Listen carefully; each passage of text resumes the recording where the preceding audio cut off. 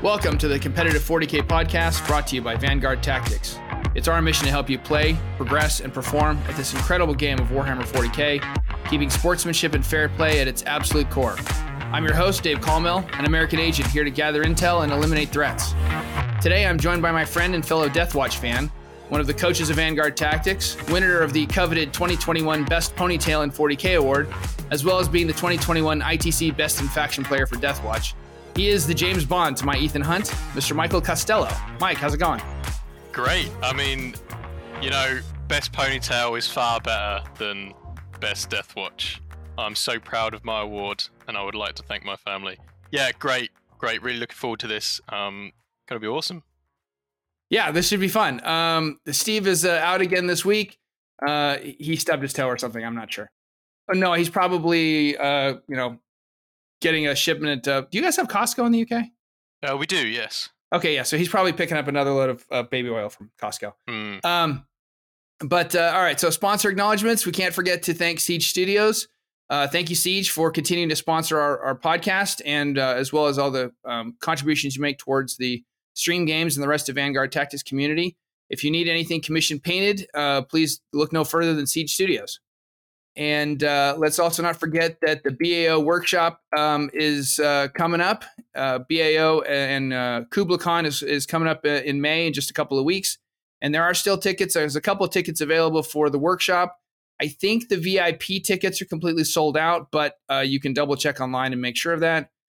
Don't ever trust me. I'm a lawyer.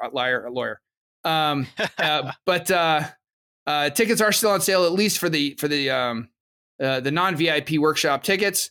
And remember, you get to go to the workshop. You'll get a couple hours of hands-on practice with Steven, Michael, and VT coach Chris. The VIP tickets, if they're still available, they have additional swag and some bonuses and going to dinner with all the coaches after the workshop.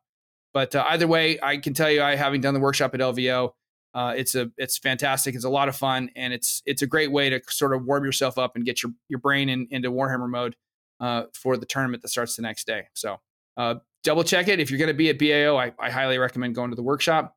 And then don't forget to like, share, subscribe, give us a 5-star review on whatever podcast service you're using. We really appreciate all the support we've been getting. We just ask you keep doing it so we can keep building up the popularity of our efforts here. So we want to get the word out to not only provide you guys good content, but keep preaching that message of sportsmanship and fair play that we think is so important for competitive play. Steve did ask me today to read out we had another recent review. This is from Autobot Jeff. He said, a great deep dive, but still light enough to be a fun listen and well produced. So it's easy on the ears as well. Picked up some great tips on list building. Thank you, Autobot Jeff. Appreciate it. And we appreciate all the comments and positive feedback you guys have been sending in. So thank you. Now we did have a listener question, and Mike, you get to jump in and help me on this one because I think this is a great question, but I think it's almost a podcast unto itself to answer this one. And the question comes from RYMD527. Are Necrons still a force to reckon with if played correctly? My initial thought is yes. Any faction is viable if you play them correctly. It's just some factions, when we say they're struggling or that they're not the most efficient right now, it might be you might feel like you're playing the game on hard mode. I certainly went through that last year when I was playing Imperial Fists for a good part of 2021 and the end of 2020. So I think that Necrons, and I've got a Necron collection at home. I love the Necrons. I love the idea of them. But I think they're still viable. I think the updates that they got in the last data sheet aren't quite enough, but I think that it's a good step forward. So, Mike, what do you think? As you say, I think every faction is viable. The difficulty to playing a faction comes in whether you know it well enough, whether you can adapt on the fly to certain matchups. The meta is always changing. You're going to face a lot of variety in the armies, especially as new books come out. So being able to change the way you play and the way you use your units is critical to that. Necrons have a lot of things going for them. Army-wide objective secured is huge. So long as you're leveraging assets like that, I think you're always going to stand a chance. You got to play the mission. Yes, Necrons don't have incredible damage output. Okay, Yes, Armor of Contempt hurts Necrons quite a lot, but you can still play the mission. You invest your points in making sure you've got units to deal with certain threats, and you definitely stand a chance. I think Necrons are a very enjoyable faction, and I think, yeah, certainly stand a chance. Never count Necrons out if they're played well. Yeah, and you can just look at some of the tournament results around the world, and you'll see that Necrons there's still always that one or two players that um, that are placing fairly high in tournaments. You have to, if you're gonna play any faction, this is whether it's Deathwatch or Tau or Necrons or the new Tyranid book or whatever it is. If you're gonna play a faction, you got to own that faction. You can't jump every time, or you jump around, go to something else for a couple weeks. Oh, I want to go back to Necrons. Oh, they're not doing well for me. Oh, I'll jump over to Eldar for a couple weeks. Oh, I'll jump back. You have to pick a book, own that book, and no matter what comes along with FAQs, data slates, new codexes, know that codex backwards and forwards. And you're going to need a big collection of models so you can adjust your list on the fly, maybe. But I think the skill of the pilot should never be underestimated when it comes to any faction either. Yeah, 100%. That said, I also do think that the reanimation protocols should activate on a 4, not a 5. Just going to throw that out there. I think that would go a long way to playing into the flavor of the army, but also make them just a little bit more resilient.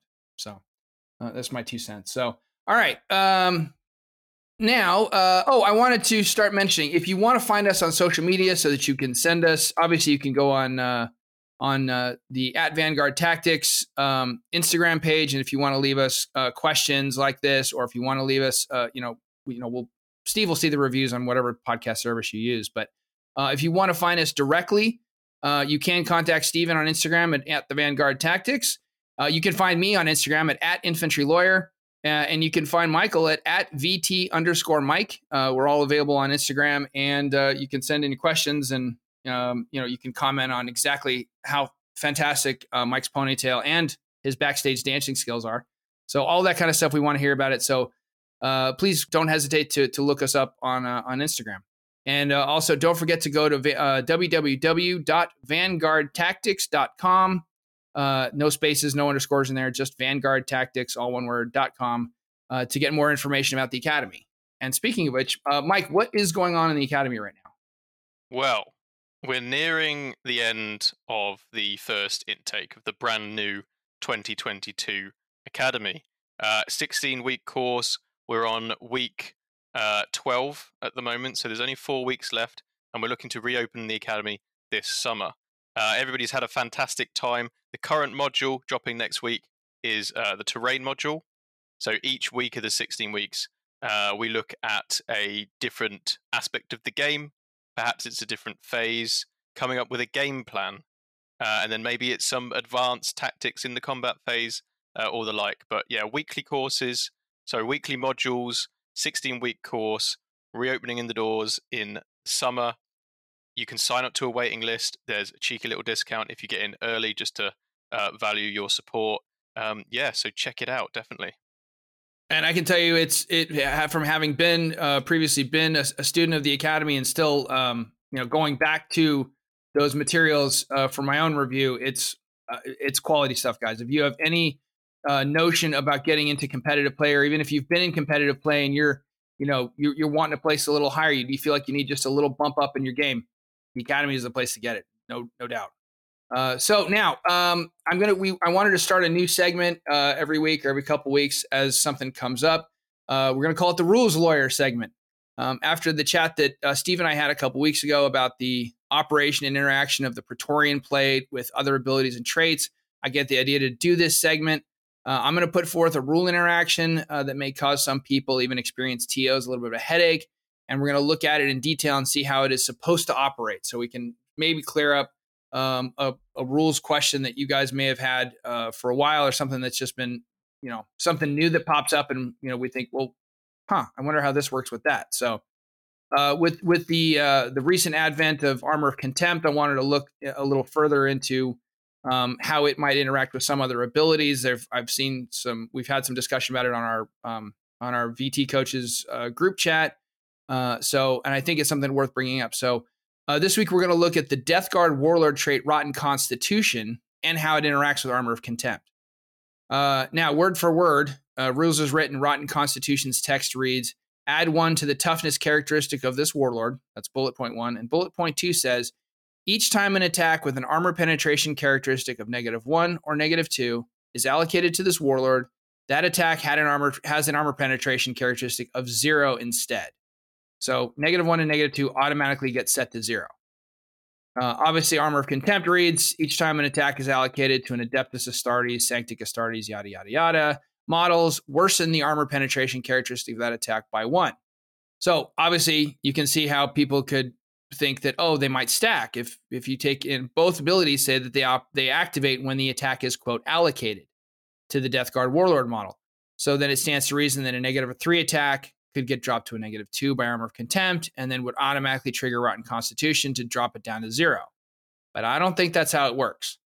While lots of rules interactions can be kind of vague, this one's kind of key because the part of Armor of Contempt that I glossed over is the last bullet point for Armor of Contempt reads, models that are under the effects of any other rule that worsens or reduces the armor penetration characteristic of an attack the rule of Armor Contempt does not apply to those. So I don't think the two stack. Mike, do you have any thoughts? It's an interesting one. I think people are probably thinking, well, it's not reducing the AP, it's replacing the characteristic, right? And I think that's where people might be going, and that is a certain level of rules lawyering, thinking, okay, well, it's technically not reducing the AP, it's changing the AP completely to something else. But I think we can all agree that making AP1 and AP2 0 is definitely reducing the AP, and therefore shouldn't stack with Armor of Contempt. So I think there's just a wording is what's making people think that maybe it works, but I think it's pretty clear that it's a reduction in AP and therefore wouldn't stack with Armor of Contempt. So yeah, I think we agree. Rules as written, and certainly rules as intended. You're not supposed to stack Armor of Contempt with anything else. That's why they were going through with Storm Shields and Relic Shields and all those other things. So okay, so I'm glad we covered that. Now let's get on to the main topic for the day, the Xenomorphs. So I certainly wanted to. I've been excited to get into this book. I actually sold off a good part of my Tyranid collection during the pandemic, but this book kind of makes me want to get back into them. I'll be honest. Mike, you have your copy of the Codex there with you, right? Yep, I got it right here. All right, sensational. So for anybody wanting to follow along at home, we're going to start with the army-wide rules, the detachment abilities on page 51, and we're just going to kind of go from there. So the first of the detachment abilities says a hive tendril detachment is one that only includes models with the hive tendril keyword. Simple stuff, obviously.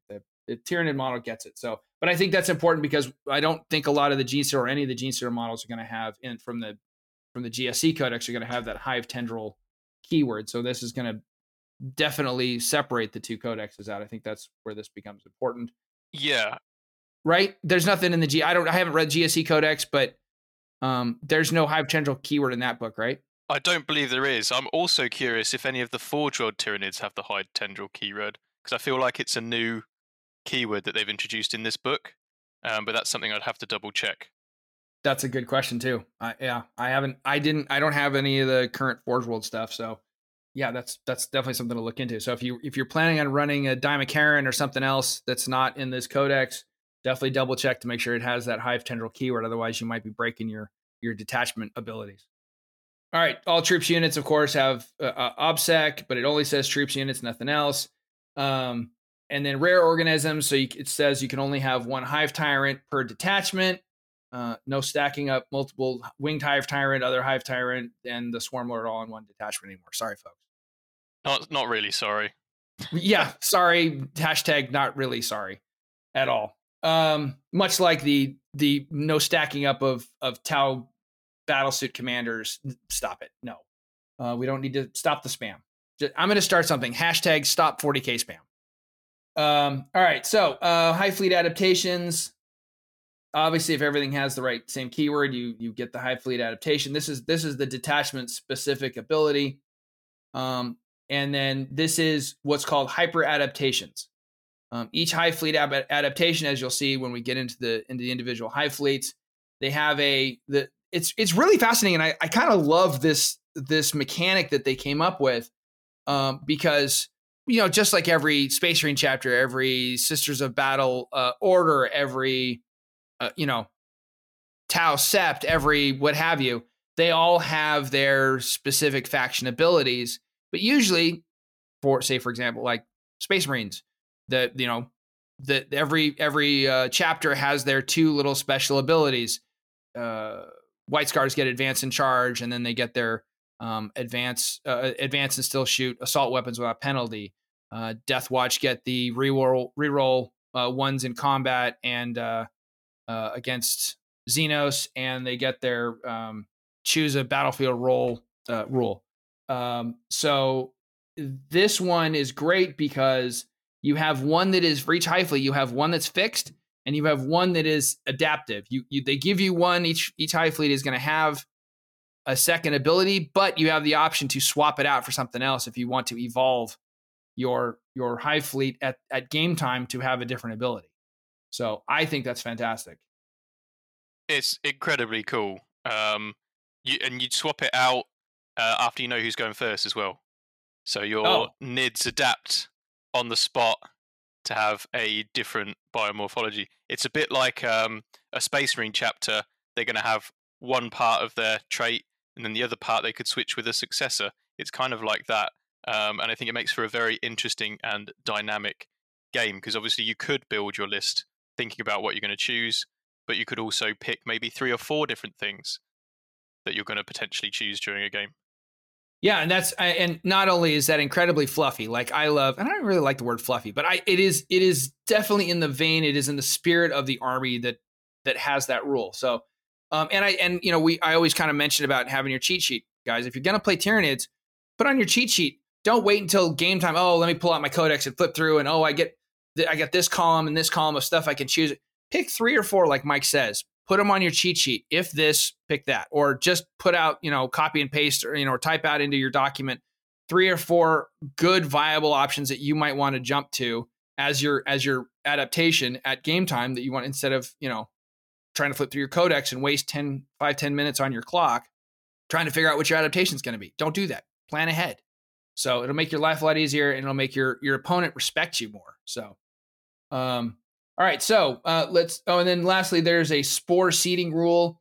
This is for anything with the keyword living artillery, which I'm sure is biovores, and I'm not sure what else has that. A variety of spore mines and that kind of thing. So anything with living artillery keyword can be included in a hive tendril detachment without preventing other units from gaining the hive fleet adaptation.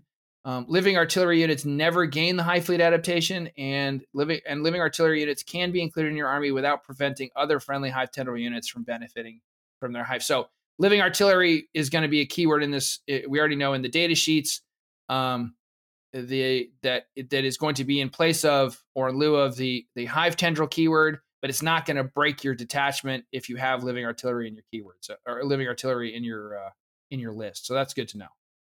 So today, there's obviously just a forewarning for everybody listening, because this is an entire codex, and there's a lot of stuff in this codex, a lot of good rules and stuff to go through. We are not going to get to everything today, so Michael and I are going to go through the hive fleet adaptations. We're going to go through the adaptive physiologies, those upgrades that you can get on your individual models. Like Chapter Master and Master Sanctity and those things like you would in the Space Marines. And we're gonna try to get to warlord traits, psychic powers, and relics, and hopefully get through secondaries. We're not going to have the time for the stratagems, or we're not going to get into the data sheets today. We are not going to have time because we're trying to do an in-depth dive on all this stuff, and there's just a lot of information. I mean, we've got 7 different hive fleets to talk about without even getting into the custom stuff. So. All right. So with that said, we will move on down to the first of the hive fleets. Michael, you want to start this one off with Behemoth? Yeah, cool. So Behemoth, I think this is going to be popular. Quite a strong one here. And speaking of strength, so their first bullet point. Well played. First round of a combat. If it made a charge move, was charged, or performed a heroic intervention, then until that fighter is resolved, add 1 to the strength characteristic of models in that unit. This is really interesting because it pushes a lot of your models that were maybe strength 7 up to that special strength 8 bracket. So I think this will see a lot of play. The adaptive bullet point. So this is the one that they can swap out. This one is reroll charges. Not bad. Yeah, decent.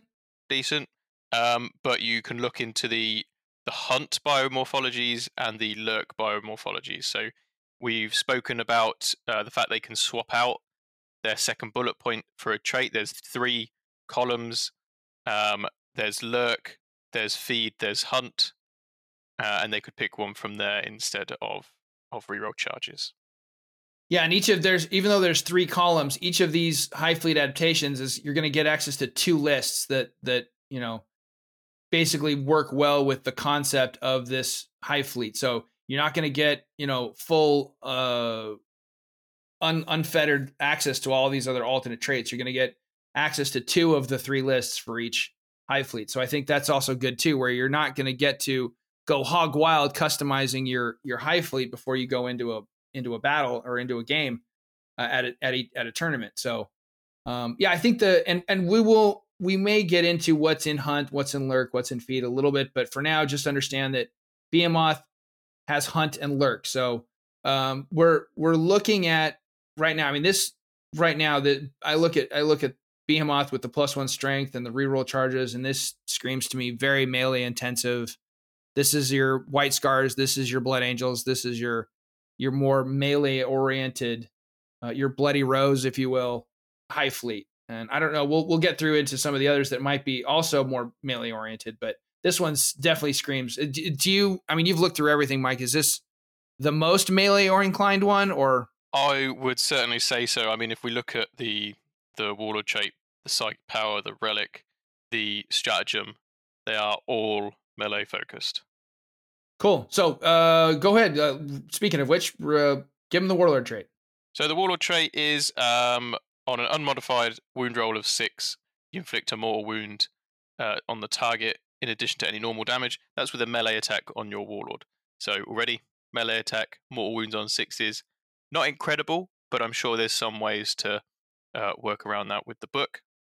Yeah, you're definitely going to be looking to patch that into something that's going to give you a lot of extra attacks. And I also noticed that there's no limit of 3 or limit of 6. This is just any unmodified wound roll of 6 inflicts a mortal wound. So you could technically go hog wild on this and do 6, 7, 8 mortal wounds if you got that crazy with your dice rolls.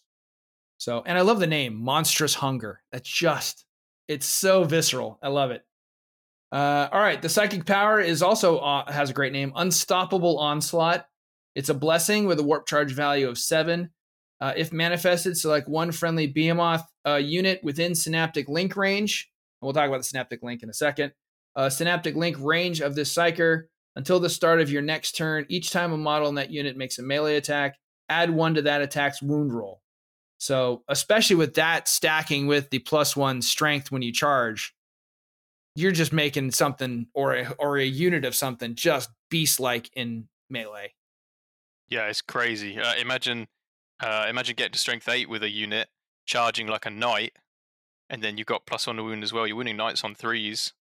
Anything below strength 8, you're going to be wounding on 2s. Even pushing some of your units that are strength 4 to strength 5 means you wound Marines on 2s with +1 to wound, right? So it's quite a crazy change of efficiency with this psychic power. Yeah, I'm thinking about, because I always liked running giant blobs of Hormagaunts. I just love the idea of, very Starship Troopers or that horde of things rolling across the field.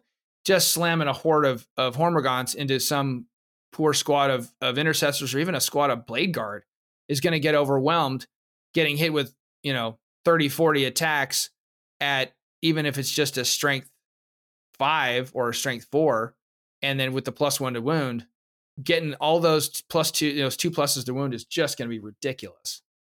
Yeah, you're going to mince through some stuff. Yeah. All right, you want to give him the relic? Yep. So this is one of Steven's favorites, Monstrous Musculature. He's so muscly that he gets +1 damage to his melee weapons. Fantastic. Which is quite interesting. This is all of his melee weapons. It's not just one. Oh, yeah. Which is quite different, I guess, to sometimes we've seen +1 damage to a melee weapon. But yeah, so +1 damage to all your melee weapons. Strong. So, so if you've got something like a Carnifex or a Hive Tyrant that's got a variety of different weapons, they're going to get it on everything. So that's a good catch, too. That's cool. And then lastly, the stratagem, Unparalleled Ferocity. This is a 1 CP or 2 CP strat. Use this stratagem in the fight phase when a Behemoth infantry unit, excluding character units, so no characters here, people, from your army that has not fought this phase is selected as the target of a melee attack. So when somebody's attacking your stuff, until the attacking model's unit has finished making its attacks, each time a model in that Behemoth unit is destroyed, instead of using any rules that are triggered when that model is destroyed, do not remove. It's a fight on death. I'll just, without reading all the other text, it's a fight on death. So if you haven't fought yet, it's a fight on death. If the Behemoth infantry unit has the Endless Multitude keyword, the stratagem costs 1 CP. Otherwise, it costs 2 CP. So that kind of tells you where they're going. If it's a, I think it's interesting too that it's a 1 CP if you're looking at a more horde-like unit that's more likely to have models die easily. So that's kind of cool. All right, moving on to the next one, Kraken. Mike, you want to give him the Hive Fleet adaptations? Yeah, cool. So Kraken, we've always known Kraken as the fast Hive Fleet, right, from previous books. This one, so when they fight, if they made a charge move, then they get an extra AP on their attacks. This is pretty good. That is pretty good. Thinking Armor of Contempt's just arrived. Yes. Extra AP. Very nice. And then their adaptive one. So if they advance, with some exceptions, because there are some strats that affect advances, then you don't roll the advance roll, you just add D3+3 to their move characteristic. So it's a more consistent advance roll for them. Yeah. So it says if you're not affected by opportunistic advance or bounding advance, which are 2 strats, like Michael said, don't make an advance roll. Instead, D3 plus 3 inches. So yeah, you're going to advance a minimum of 4, which is nice, instead of worrying that you're going to roll that 1 or 2, and then, which is also going to be great for things coming up out of Deep Strike. So the D3+3, fantastic, but this is the thing that you can swap out. The Kraken Hive Fleet gets access to Feed and Hunt, which is quite nice. There's a great few options in there, but we can already see that they don't have access to Lurk. So they don't have everything, Feed and Hunt. And I just, every time we do this, I want to go, well, what's in those lists? But that's jumping around, and we're trying to keep this organized today. So, but the Warlord trait, it's one of those ones that I'm never, it briefs well, as we said in the army, but it's not something you really want to, I think, waste a Warlord trait on.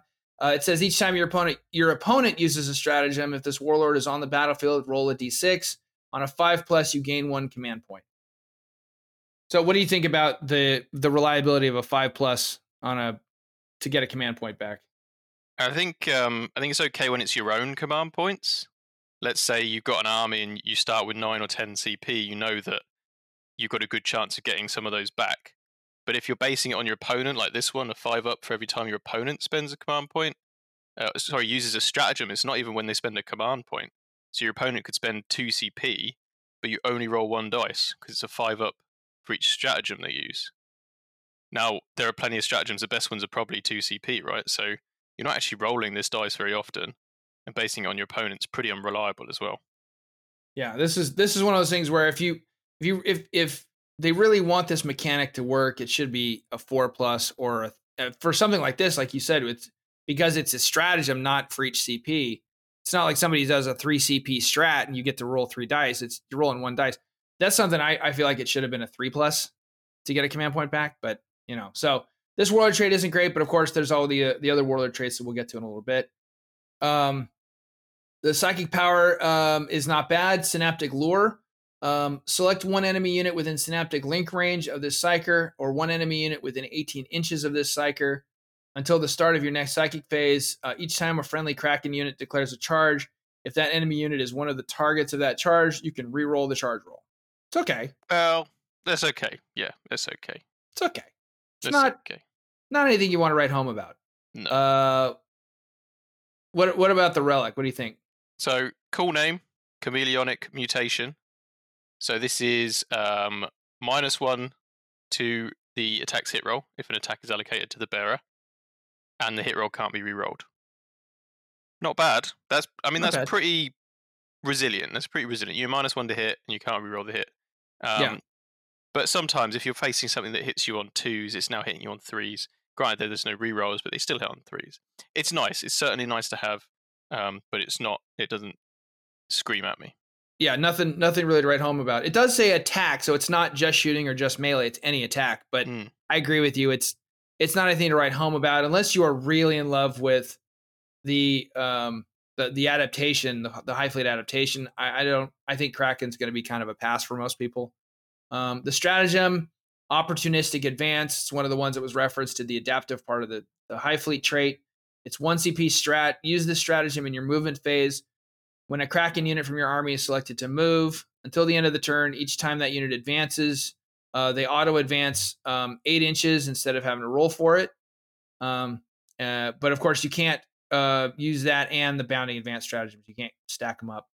And models in that unit don't suffer the penalty to hit rolls incurred for firing assault weapons in the same turn that their unit has advanced. So the stratagem makes them white scars for a turn, basically. Yeah, it's. I mean, 8 is. It's nice to just have a flat 8 on your advance. You don't have to roll anything. And there are ways to advance and charge with Tyranids, so I can see that being used. If you've taken Kraken, then I could certainly see that being used. Yeah, but so far I'm a much bigger fan of Behemoth than Kraken. But let's look at Leviathan. Leviathan always has kind of a soft place in my heart because I when I first started playing 40K, I was reading White Dwarf magazine and they were doing the Armageddon invasion battle reports and all that. So I think that was Leviathan that was doing those invasions. So that always touches that part of my brain and my heart. The High Fleet adaptation here is Synaptic Control. Each time an attack is made against the Synapse unit with this adaptation, an unmodified wound roll of 1 to 3 always fails, irrespective of any abilities that the weapon or the attacker may have. So, all right, so permanent transhuman for Synapse units. Each attack and each time an attack is made against a unit with this adaptation, excluding Synapse units, if that unit is within Synapse link range of any friendly Leviathan Synapse units, an unmodified wound roll of 1 to 2 always fails, irrespective of any abilities that the weapon or the attacker may have. So we've got regular transhuman for Synapse units, and anything else within Synapse range that's not a Synapse keyword gets baby transhuman. And that's just the main adaptation. That doesn't even incorporate the adaptive part of it, which is the adaptive part says each time a unit with this adaptation is selected to shoot or fight, you can reroll 1 hit roll when resolving that unit's attack. So looking at MSU units or an MSU style of play with to make the most of that. I think that's pretty good. I like the survivability portion of that. I don't know, the adaptive is okay. I'm not as big a fan of those. Each unit gets 1 hit roll, reroll per turn. That hasn't been I haven't been a huge fan of that so far. I know a lot of people are. The hyper adaptation allows you to swap out that dice, that hit roll reroll portion for a feed biomorphology or a hunt biomorphology. So if I was going to play, I definitely like the Leviathan for survivability. But I would probably be looking to swap out that feed or swap out something with feed or hunt. What do you think? Yeah, it's very interesting. The can't be wounded on 1 to 3 on Synapse. Now, obviously, there are a fair few high toughness Synapse units like the Hive Tyrants or a Malaceptor. But Warriors are a Synapse unit, so having a sort of transhuman on them is fantastic, and having it on things like Zoanthropes as well, also fantastic. And then, of course, if you are running, a lot of Hormigants and the like, them not being wounded on 2s, just a little bit of added extra survivability. The adaptive, I could take it and leave it. It's nice on your characters that can't get sort of access to rerolls easily. But otherwise, you're probably better off looking at the biomorphologies table. Yeah. Yeah. All right. You want to do the warlord trait? Yep, perfectly adapted, like me. So once per battle round, you can reroll one of the following rolls made for this warlord: hit roll, wound roll, damage roll, advance roll, charge roll, psychic test, saving throw. It's interesting. It's quite interesting. Being able to re-roll a saving throw for free, quite nice. A psychic test as well for free, very nice. And then, of course, if you do need to make sure you get another wound through something, getting that re-roll is also nice. It's okay as warlord traits go, not bad at all. Yeah. It's too bad it's not once per turn instead of once per battle round, because if you go first and you get impatient or you decide to spend it, I really got to do more than 2 damage on my dice or on my d6 damage or whatever, re-roll it, and then all of a sudden it goes to your opponent's side and you wish you had that saved up for a saving throw, you're going to be kicking yourself all game. So it's kind of a bummer that it's only once per round, but I think if you're a cautious player, it's not bad. Psychic power, Hive Nexus. It's a blessing with a warp charge value of 7. If manifested, select one friendly Leviathan unit within synaptic link range of the Psyker, and select one synaptic imperative ability of a friendly Leviathan synapse model that's also within synapse range. Until the start of your next turn, that unit benefits from that synapse model's synaptic imperative ability as if it was active for your army. And as if they were within 6 inches of one another. So we'll get into the synaptic imperatives and the synapse link range. I think a lot of people know it just from what's been on the internet, but just to summarize it, because we keep mentioning it with these psychic powers, all of your synapse units now act like cell towers to each other, is the easiest way to understand it. Everybody, as long as 2 synapse units are within range of each other, they are bouncing their psychic powers and their synapse abilities through each other. And you can just, if you are very careful, and this is going to come down to talk about skill of the pilot, this is going to come down to some serious planning and careful movement of where you're going to move your synapse units in your movement phase. As long as you are careful and you don't launch anything too far away, you will have a perfect chain of everything can chain all of your abilities through each other in your synapse stuff. So it's very cool. It's a very cool ability. It's a very in character ability for this army with the whole hive mind concept. But you got to be careful in your movement phase and your charge phase. If you go charging something, you get excited, you charge that hive tyrant forward and out of synapse range, you're gonna break the chain and you're gonna have a problem. Yeah, then you're going to need to start taking a lot of synapse, I think, across the list. You're going to make sure you've got the right ratio of synapse units to non-synapse. This power, though, I think it's fantastic. Yeah. I think, absolutely. Because the synaptic imperatives are going to be kind of like we'll get into that too in a little bit. It's going to be your martial kata. It's going to be your command protocol ability that you're going to activate once per turn or once per round. And you only get to activate each one once. The fact that this allows you to go back and reactivate one that hasn't been activated yet, or one that already got activated a second time just for that one unit, I think it's going to create a lot of flexibility, a lot of fluidity in your play style. Yeah, agreed. All right, and then you want to do the relic? Yep, so this is the preceptic node. So in the reinforcement step of your opponent's movement phase, each time an enemy unit is set up as reinforcements within 18 inches of the bearer, you can select one friendly Leviathan core or character unit within 6. If you do, that friendly unit can shoot as if it were your shooting phase, but can only target the enemy reinforcements unit. A unit cannot be selected to fire more than once per phase as a result of this relic. It's like an Auspex scan, like the Space Marines have. Yeah. But 18 inches. Yeah, which is nice. That's really nice. That gives you a much larger threat range of, you don't want to deep strike anywhere within 18 inches of me. That covers a good size of the board. Yeah. So Tyranid characters have the potential to be packing some real heat with their weaponry. So unlike where you might have this relic on like a Space Marine captain, he's not going to do much with his shooting in Auspexian. right. But a Hive Tyrant, plasma pistol shot. Look out. Yeah, a Hive Tyrant with a heavy venom cannon.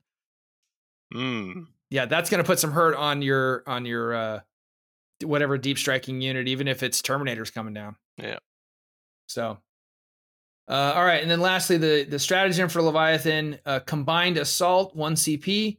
Use this strat in your fight phase. Select one enemy unit within engagement range of 2 or more Leviathan units.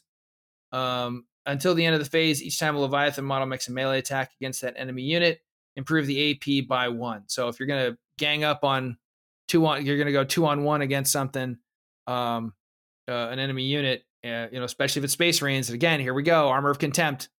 We're gonna counter Armor of Contempt right here.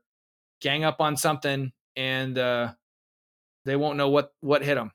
Yeah, I like this a lot. You could just have one character in with a unit of, say, warriors or Hormigants, and then suddenly everybody gets an extra AP. Yeah. It's nice. All right, let's see. Now, High Fleet Gorgon, the poison High Fleet. All right, you want to do the High Fleet adaptation? Yep, so adaptive toxins. Lots of poison here. Each time an attack is made by a model with this adaptation against a unit, excluding vehicles in Titanic, an unmodified wound roll of 4+ is always successful. And then their adaptive one.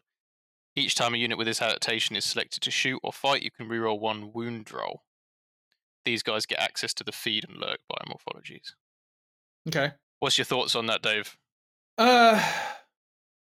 It's too bad that you can't use it against vehicles in Titanic. I mean, I know it's supposed to be poison, but also, I mean, we certainly know that the Tyranids have access to acid too, so it's also kind of too bad you can't use it against vehicles in Titanic, because you would want to. I understand maybe not wanting to overwhelm a whole bunch of 4+ wounds on a knight or something, but being able to do it on a dreadnought would be nice, or a tank, or a wraith lord, or something big.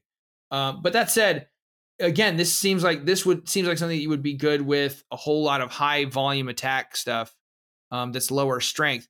Hormagaunts again popped to mind, maybe. And it says it just says each time an attack, so it could be shooting or melee. So you could also benefit if you're doing gargoyles or termagants. Anything that's going to put out a high volume of fire that may be low strength.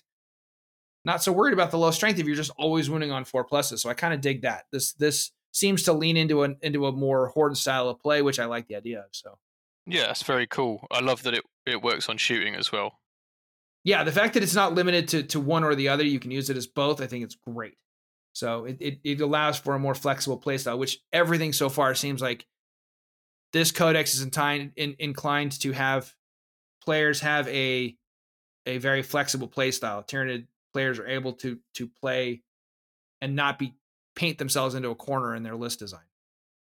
So that's good. The Warlord trait, Lethal Miasma. At the start of the fight phase, roll 1d6 for each enemy unit within 3 inches of this Warlord. On a 2 to 5, that enemy unit suffers 1 mortal wound. On a 6, that enemy unit suffers d3 mortal wounds. Thoughts? You're probably not taking it, are you? Yeah, no. No. It's cute. It's nice. I'm guarantee you there's better stuff in the Warlord trait list. Yeah. All right, you want to do the psychic power? Yeah, so this is Poisonous Influence. Has a warp charge of 7. It's a blessing. You select 1 Gorgon unit within synaptic link range of the Psyker until the start of your next psychic phase. Each time that a model in that unit makes a melee attack, a unmodified wound roll of 6 inflicts a mortal wound in addition to any normal damage to a maximum of 6. Not bad. No, not bad at all. If we're thinking, because we're already thinking hordes probably with this, because of the adaptation, being able to do 6 mortal wounds on top, considering the amount of attacks Hormigants get and the like, that's not bad at all. No, it's not bad at all. Not bad at all. All right, and then the relic, add 1 the hypermorphic biology. Add 1 to the toughness characteristic of the bearer. If the bearer's characteristics can change as they suffer damage, they are considered to have double the number of wounds remaining for the purposes of determining what those characteristics are. So anything that's going to bracket the Hive Tyrants bracket? I haven't looked at the data sheets much. Yeah, so Hive Tyrants will bracket. You've got Tervigons, which is a character, and the Trigon Prime as well. The toughness is nice. You can get to toughness 9 on a Hive Tyrant, which is crazy. Yeah. But I think there's probably better relics in here. because you're kind of accepting that they're going to get wounded to the point where they'll need to have the double. It's nice to have something that works when they're at full health, rather than something that only works when they're damaged. Yeah, yeah, and and also you're generally going to be considering, at least especially with your hive tyrants, you're going to be probably having them guarded by some hive guard or some tyrant guard rather. So between that and lookouts and all that, they shouldn't be getting put at risk of too much injury too often. So probably not a relic you want to take. The stratagem, again, we're going back to poison here. 1 CP. Use this stratagem in the fight phase when a Gorgon toxin sacs unit from your army is selected to fight. Till the end of the phase, each time a toxin sacs model in that unit makes a melee attack, an unmodified hit roll of 5+ automatically wounds the target. So, of course, you're going to go, well, why would I want that? Because my army already gets unmodified wound rolls of 4+. But that's because the High Fleet adaptation says excluding vehicle or Titanic units.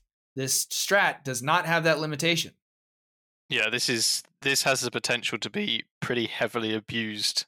I guess the good thing is that it is only in melee, because we previously saw abilities like this with shooting with the Adeptus Mechanicus way back when nobody liked them.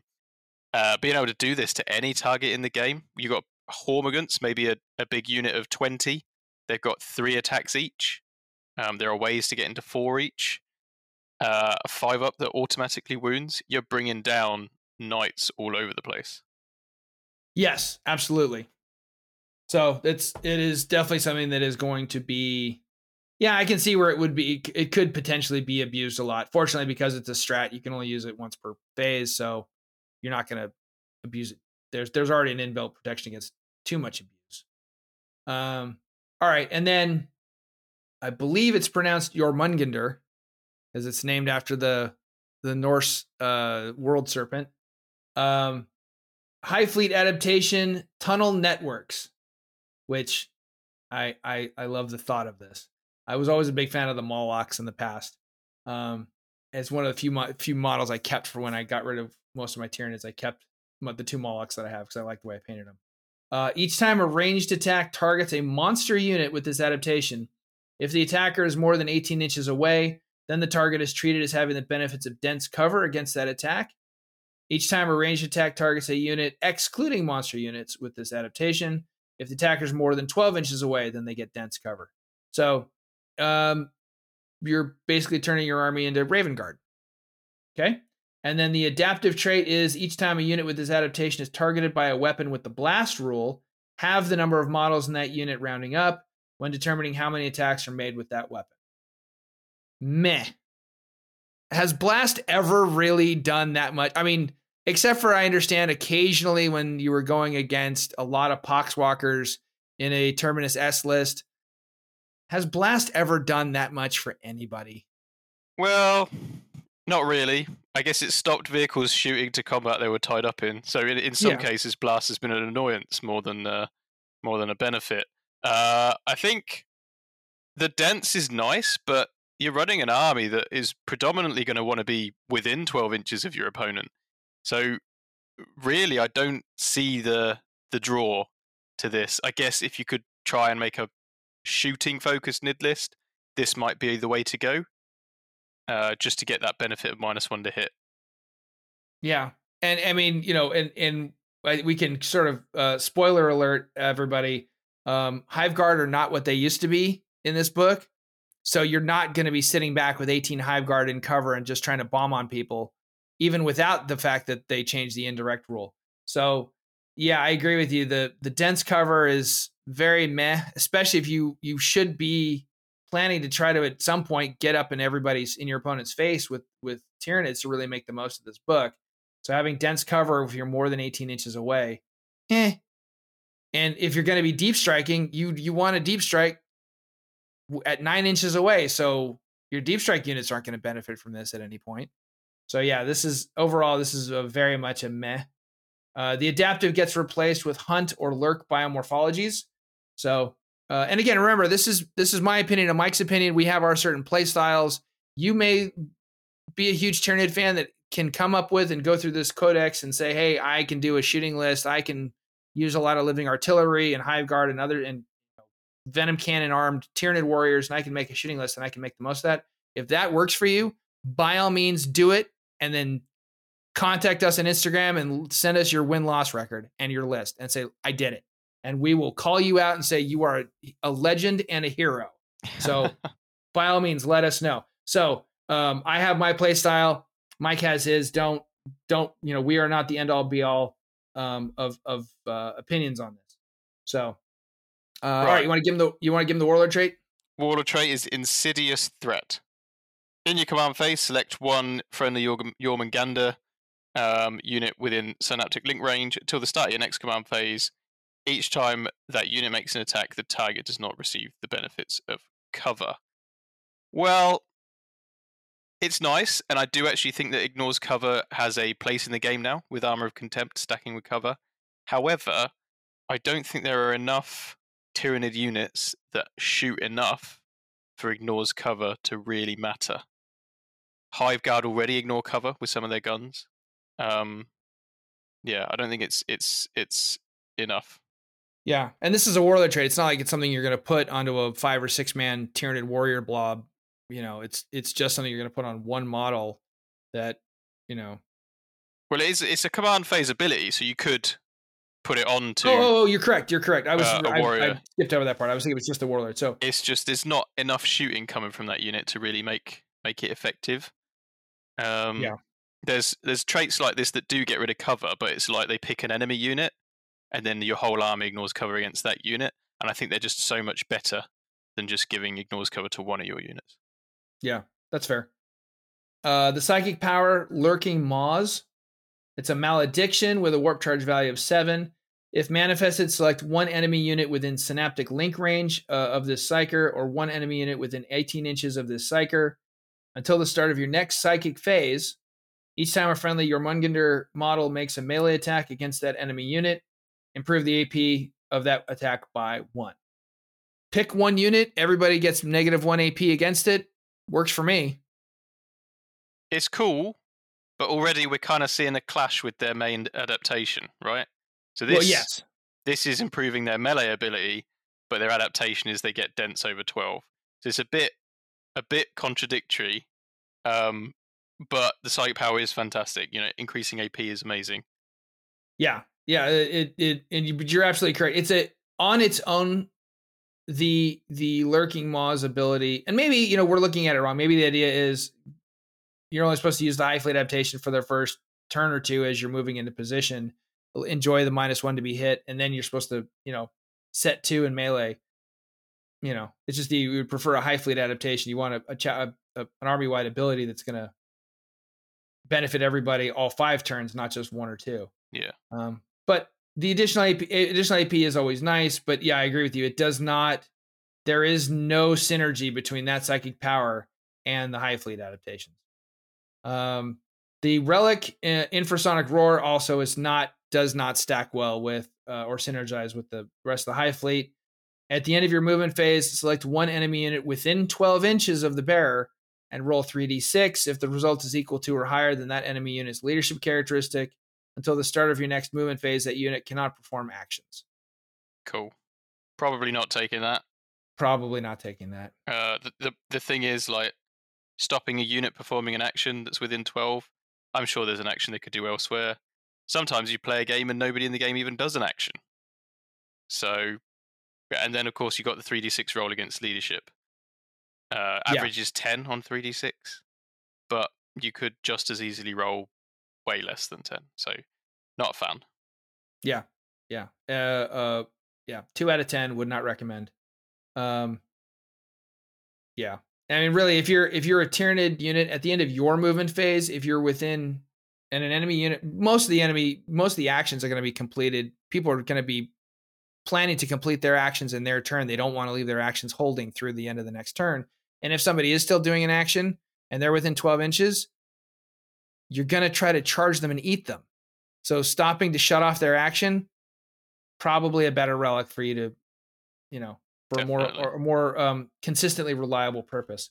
All right. Lastly, Jormungandr requisition stratagem. 1 CP, buried in weight. Use this stratagem before the battle, determine the declared reserves and transport step. Select one Jormungandr unit from your army, excluding Titanic units. Put them into Deep Strike, basically. So that's kind of cool. You can use this stratagem once, unless you're playing a Strike Force battle, which is twice, which of course that's what we always do in competitive play, and then an Onslaught battle 3 times. I gotta say, I love the Teleportarium strat for Deathwatch. I love being able to deep strike in some dreadnoughts or some other stuff that you can't normally deep strike in. So I think that in and of itself, if that was just an army-wide strat that any Hive fleet could take, 10 out of 10, absolutely. But taken in conjunction with the rest of this Hive fleet, I'm very disappointed. Yeah, it is a bit disappointing. And honestly, there are some stratagems that allow you to go off the board and come back on later in the game. So it would have been nice to see this stratagem be more like that, where you could come on from Deep Strike, but you could have like a second part of the stratagem say, oh, if it's you can come off the board and come back on later on with one of these monsters. That would have been super cool. I'm trying to think of a good unit to do this with. Maybe warriors with lots of shooting. That could be quite cool. But again, as you said, the synergies with the rest of that Hive fleet, not great. Yeah. A Haruspex. I want to see this done with a Haruspex. I just love that big tongue. Yeah. All right. Next one. Kronos. Okay. Give us the Hive fleet adaptation. Bio Barrage. Kronos has always been known as the shooty Nids. And, well, they're shootier. So add 4 to the range of their ranged weapons. Okay. Nice. Yep. And then their adaptive one is if each time they make a ranged attack that targets a unit within half range, improve the AP of 1. I don't know about you, Dave, but I would have preferred to see these the other way around. I'd have preferred the extra AP to be their normal one, and then swapping out the extra 4 inches of range. I actually, as a Borkan player, I am actually a big fan of the additional 4 inch of range that I get on a lot of my guns. Being able to move the strength 6 profile on my Tau Breachers from 8 inches to 12 is very nice. So I would say that if you're gonna play Kronos, you are going to, that 4 inches can be huge, but don't take it there, perverts out there. The extra 4 inches can be a big deal. It can be very beneficial, but you got to keep it in mind as you're building your list. It is something you're all going to look at. All right, if I'm doing rapid fire weapons, because this is to the max range of your rapid fire weapon. So then it's going to give you, it's going to give you another 2 inches on your rapid fire range. So what benefits is this going to do for all of your shooting weapons? So I think that if you're playing a certain style of list, i.e. you're playing a very standoff and shoot list, I think that extra 4 inches can be a big deal. It's going to give you more range for an alpha or a beta strike. I think I know that it doesn't suit your play style. But I think it is entirely valid if you're going to do a very almost exclusively shooting Tyranid list. Yeah, I think, if you are focused on that range side of thing, the extra 4 inches is nice. I just feel that Nids in general, quite fast, and their weapons are actually quite long ranged already. So I just don't know whether their shooting is good enough to warrant having that 4 inches. I think their range is already good. I don't know. I guess we'll see. Yeah. I do really like the extra AP though. And of course, the extra AP will stack with that 4 inches. So you're essentially getting more range, and then your half range is longer, and then your extra AP kicks in a bit earlier, which is quite nice. Yeah. So I think it has some play if you're gonna if you're running a very Tau Tyranid list. And then of course the hyper adaptations that you might swap out that extra AP with are the feed and lurk biomorphologies. So and then the warlord trait is soul hunger. It's an aura. It's the first aura we've seen. While an enemy psyker unit is within 18 inches of this warlord, Each time a psychic test is taken for that unit, it suffers perils of the warp on any dice roll that includes a double instead of only a double 1 or double 6. So you're turning your warlord into a what's the anti-psyker assassin? Kind of like a Calexis, not quite the Calexis, that's same. it. Yeah, sort of a Calexis light. I would happily leave this at home. Yeah. Just try and deny the power, guys. Don't bother putzing around trying to make people perils. Yeah. Unless you're in a local meta that is very Thousand Suns and or Grey Knights heavy, then maybe. I mean, yeah, maybe.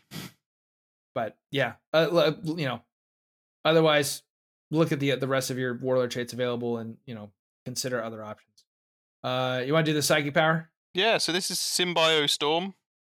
It's a blessing. Warp charge 7. If manifested, select one Chronos unit within synaptic link range of the Psyker.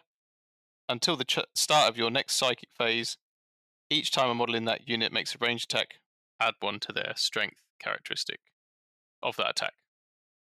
That's cool. Yeah. I like that a lot. You'd have to look at what weapons you're going to benefit from it. If we think about maybe flesh borers on lots of termagants, perhaps, that pushes them to strength 6. That's pretty good. Or death spitters on a warrior's unit pushes them to strength 7. AP2, that's not bad at all.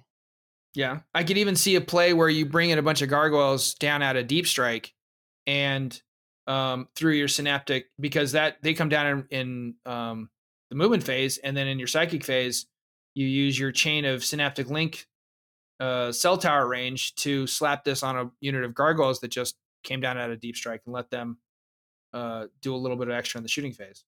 So I think this has play. I think it definitely, this is some nice synergy with the rest of this Hive fleet. Yeah, agreed. All right, the relic in this one is Null Node. In your command phase, select one enemy unit within synaptic link range of the bearer until the start of your next command phase. Each time a model in that unit makes an attack, the hit roll cannot be rerolled and the wound roll cannot be rerolled. And psychic tests taken for that unit cannot be rerolled. I mean, I think that's awesome. Yeah. Yeah. Again, this, if you have your synaptic link chain, if your synaptic link game is on point, that's awesome. You are just going to take some character and just shut them down. Yep. You got one big, I don't know, 200 and 300 point unit. I'm going to make it so that they can't reroll anything at all. Yep. Oh, you got a Psyker that's going to cast a bunch of powers. No rerolls for you. Yeah. Yep. It's like cool. But as you say, you're going to have to position well for this. Yeah.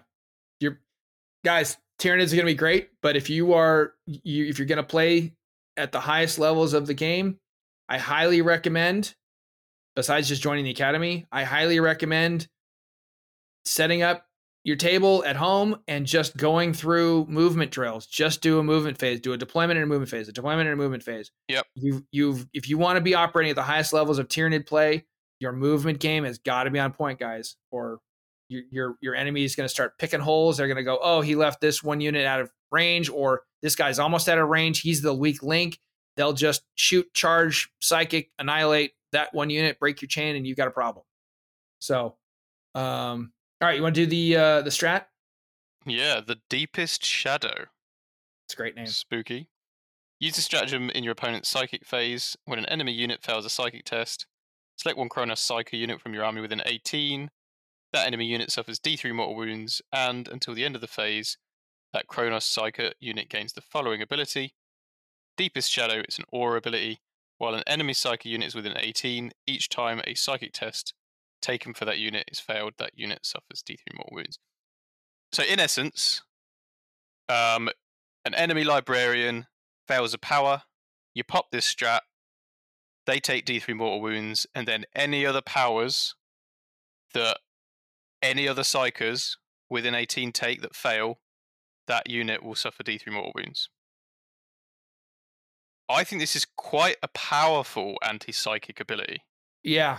Yeah, it's very situational. Obviously, you're not going to use it in every game, but I would go and buy the box card, the cards that come with all the stuff, and I would find, if you're gonna play Chronos, pull out this data card out of the set of cards, and draw a big middle finger on it.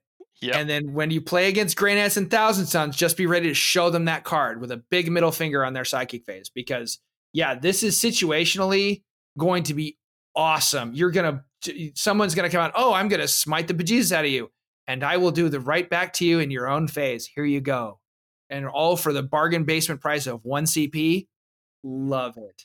Yeah, it stacks with Shadow of the Warp as well. So if you're within 18, you're -1 already to cast. So suddenly you're -1 to cast, and now every time you fail a power, you're going to take D3 mortal wounds. Oh, it's hilarious. That is hilarious. And it's also going to have a long-term play too of, is your opponent really going to want to do psychic interrogation or psychic ritual in the middle of the table? Are they, it's a simple power. You pass it on a 3, or you pass it on a 4. Yeah, but I love this. I think it's great. All right. Last but definitely not least, we got Hydra. These are actually my favorite. Oh, really? Oh, then by all means, man, let's lead us into the High Fleet adaptation. This one is Swarming Instincts. Each time a model with this adaptation makes a melee attack that targets a unit containing fewer models than its own, add 1 to that attack's hit roll. For the purposes of this adaptation, vehicle and monster models each count as 5. To put that in perspective, if I had a Carnifex attacking a Rhino, the Carnifex counts as 5 models for this adaptation, but the Rhino also counts as 5 models, so I wouldn't get a bonus there. Right. It's not just the NID models that count as 5, it's whenever you're doing this ability. The adaptive is add 1 to the move characteristic of the models with this adaptation, and each time they make a consolidation move, they can move an additional 3 inches. That's fantastic. It's different. I think it's a different kind of power, trait-wise. It doesn't immediately seem amazing. But when you have like a 15 Hormagaunts charge something, getting +1 to hit for free, and then on top of that, my favorite thing is actually that +1 move. Yeah. If you're going to play melee, you want it, and just having that extra move and getting across the board. And like you said, there's options for advance and charge in the book too. Yeah, and then you actually consolidate as well, and you'll see that this does stack with other things as well, which is why it says to a maximum of 9 inches. A 9-inch consolidation move. Hey. The hyper adaptation is feed and hunt biomorphologies. Got it. All right. No, I think there's, if you are melee oriented, and especially if you are horde inclined, this is absolutely the High Fleet to take. The warlord trait, endless regeneration. At the start of the command phase, this warlord can regenerate itself. If it does so, it regains up to D3 lost wounds. This warlord can only regenerate itself once per turn. So this is the start of the command phase. I was just thinking that. So you can do this at either command phase in the battle round, regardless of who goes first. So if you go first and you're not wounded, but then you take some kind of damage in your turn, you can do it in your opponent's turn. Yeah, so you could heal 2d3 per battle round. Yeah, because it only says you can only regenerate yourself once per turn, not once per battle round. That's better than I thought it was when I initially read it. Yeah. It's quite interesting. Yeah, that's really interesting. You could, yeah, you can make a Hive Tyrant really live. You just turn a Hive Tyrant into Wolverine right there, just healing himself constantly. Holy moly. All right. Psychic power. Go for it. Psychic Shriek. Witchfire. Warp charge of 6. If manifested, select an enemy unit within Synaptic Link range, or 18. Roll a d6 for each friendly Hydra Infantry and Hydra Beast model within 3, and 3d6 for each friendly Hydra Monster within 3 of that enemy unit. For each 5+, the enemy unit suffers 1 mortal wound to a maximum of 6. Okay, imagine your 15 Hormagaunts or your 20 Hormagaunts, and you've just moved them around an enemy unit. you're probably rolling about 10d6 here, maybe more, right? Because it's within 3 inches. Yeah. I think this is a nice cheeky way of getting a bunch of mortal wounds in. Yeah. I like it. Yeah, I like it. Yeah. I mean, and granted, it caps out at 6 mortal wounds, but still, you know, you have an ongoing combat, you know, I mean, even if it doesn't even have to be that, but it just says within 18 inches. Oh no, yeah, within 3 inches of that unit. So if you've got an ongoing combat and you used your adaptive ability of your consolidation move, um, to to wrap and trap something, even if it's a big blob of Terminators or something, um, having the a big mob of Hormagaunts or something, or Termagants or whatever, get to lay a bunch of mortal wounds on prior to the next fight phase. That's good. That's real It's good. cool. I Woo. like it. All right. Bio artifact relic, barb worm infestation, which just sounds nauseating. Each time the bearer makes a ranged attack, you can re-roll the wound roll. Nice, simple, straightforward. I like it. Yeah, it's all right. I think it falls down once you see what the other relics are. Yeah. Because traditionally relics can replace guns, and obviously this buffs guns. But you'd rather have a Right. better gun than be able to reroll wounds with the ones you already have. Right.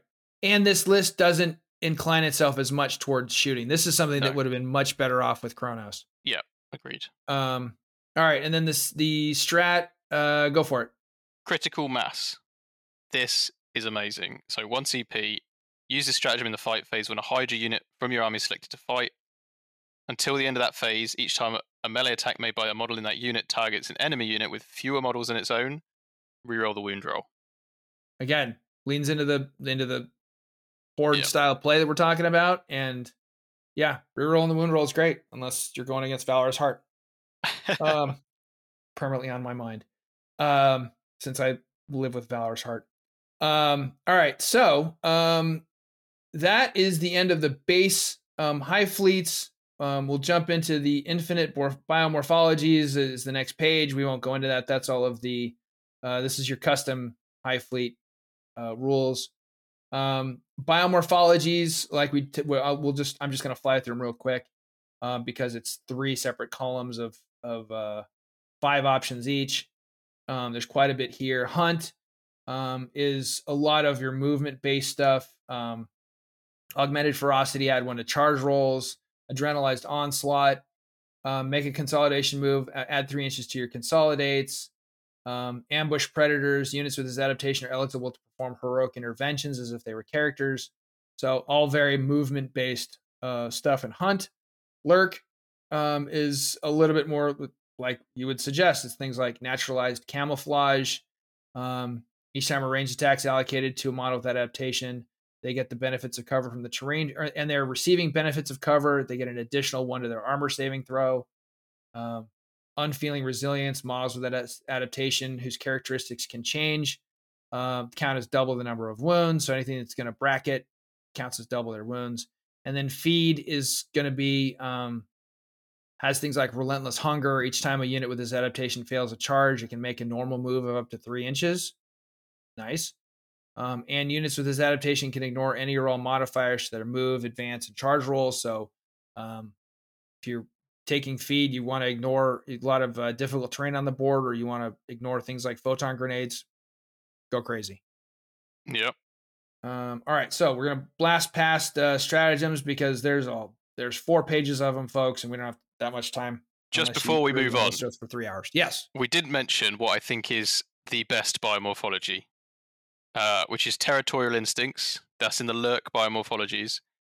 Monsters have obsec. And monsters with 10 or more wounds count as 5.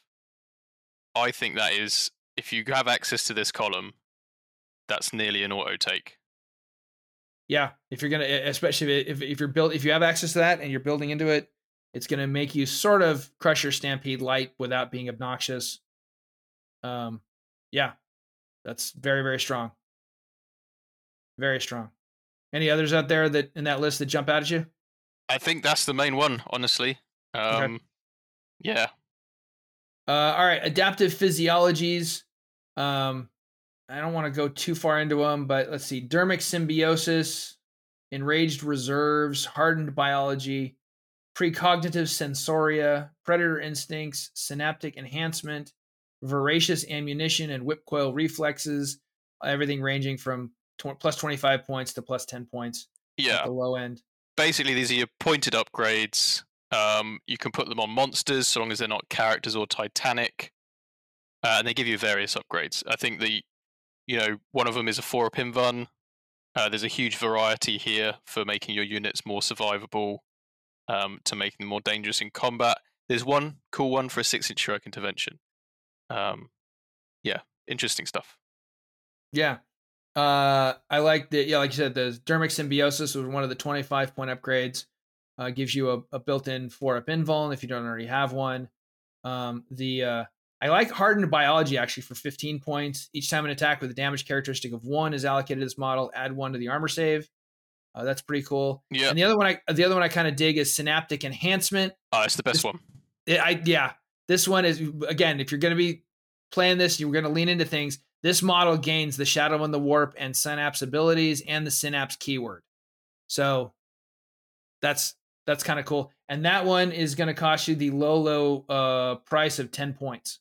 So wow. For 10 points, throwing in an extra Synapse creature, giving a character or another large monster giving them Synapse, that's huge. Very, very cool. All right, so warlord traits. You want to do the first one? Will do. Alien Cunning. The warlord has the objective secured ability. They count as 5 models when determining control and objective marker, and they can start to perform an action even if they advanced or fell back. Now, the last bit is by the by. Objective secured on your Hive Tyrant. Yes, please. A flying Hive Tyrant. Even more, yes, please. Putting this on even like the Parasite of Mortrex. Just being able to zip around and be 5 obsec models. Very, very nice. Yeah, like it. The next one we got is Heightened Senses. At the start of the fight phase, if this warlord is within engagement range of any enemy units, it can fight first that phase. And each time this warlord makes an attack, you can reroll the hit roll.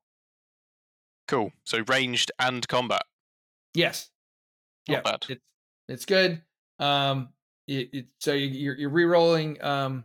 You can reroll all your hits, and you get fight first. Not bad. Cool. Not bad. The next one is Synaptic Linchpin.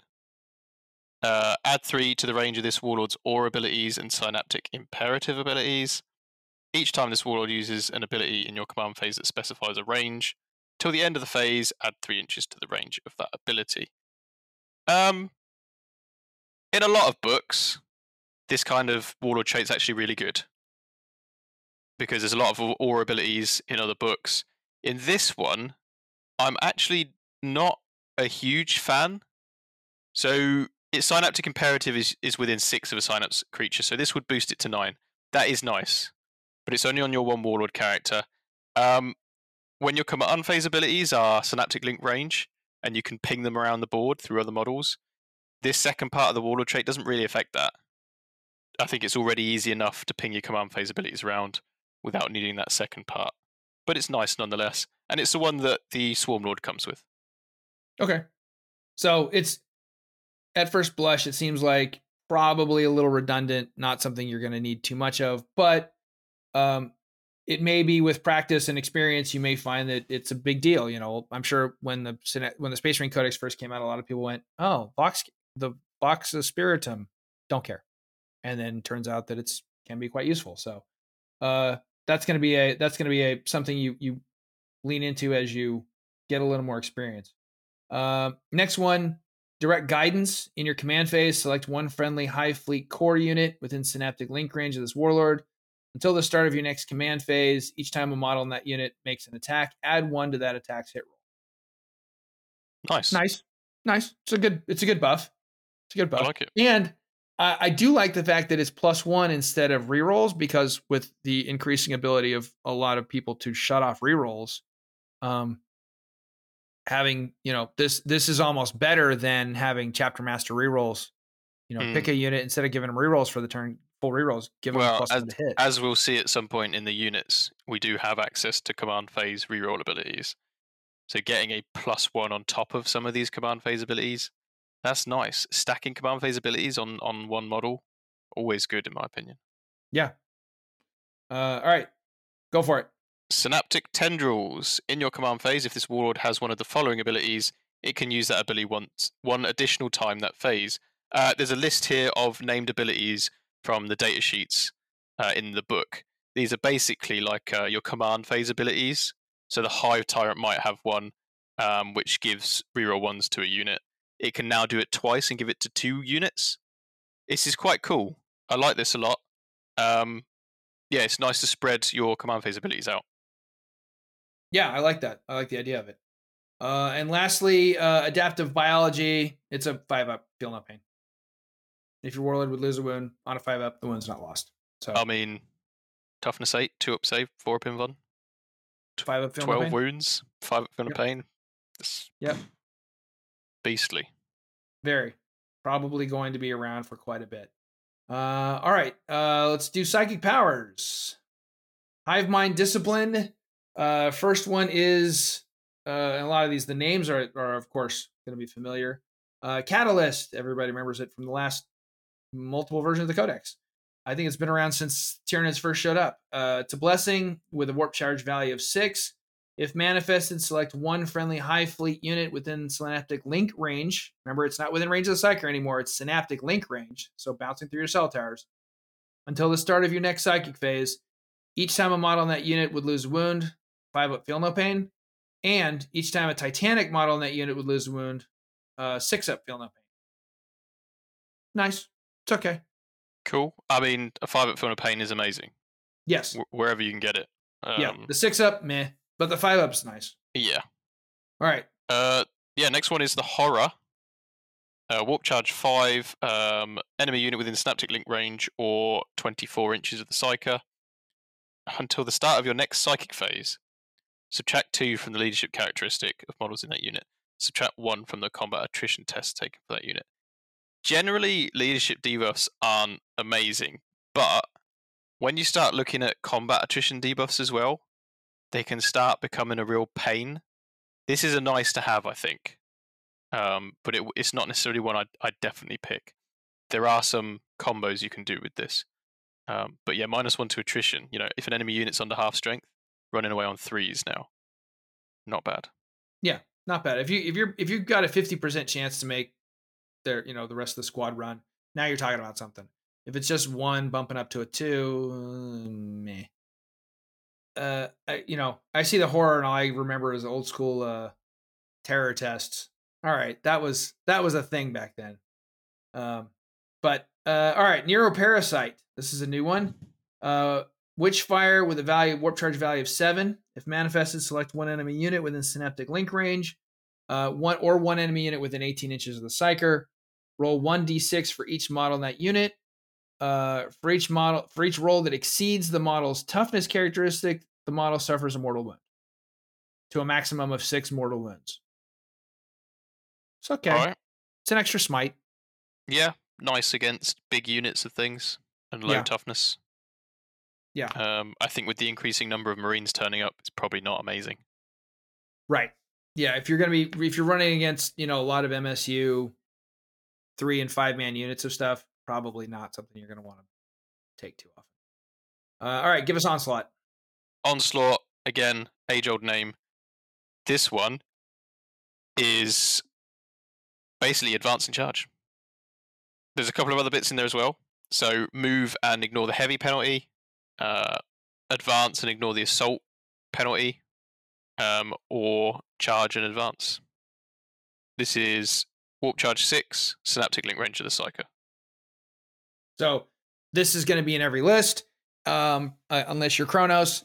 And this is the one you're going to be saving if you're playing against them. This is the one you're going to save your deny for. You're going to be holding on to this so you can because that's the one you're going to want to deny more than anything else. And then next one, Paroxysm, another age-old name. Malediction with a warp charge value of 7. If manifested, select one enemy unit within synaptic link range or 18 inches of the Psyker. That unit cannot fire Overwatch or set to defend, and each time a model on that unit makes a melee attack, subtract 1 from that attack's wound roll. Nice. Cool. Well, I Cool. like it. Minusing 1 from a wound roll. Yeah. Pretty significant. Especially when you're going into Hive Tyrants with toughness 8 and, Maleceptors and other things with toughness 6, 7, 8. If you're like, oh, I'm wounding on 5s, no, you're wounding on 6s. It's a big deal. I like it. All right. Give a Psychic Scream. Warp Charge 5, Witchfire, closest enemy unit within 18, suffers D3 mortal wounds. This hasn't changed much either. So it's an extra smite, basically, but they don't have to be visible. And then it's got this extra bit where if the enemy unit was a psychic keyword and the result of the psychic test is higher than the leadership characteristic of that unit, then you randomly select one psychic power they know, and until the end of the battle, they no longer know that psychic power.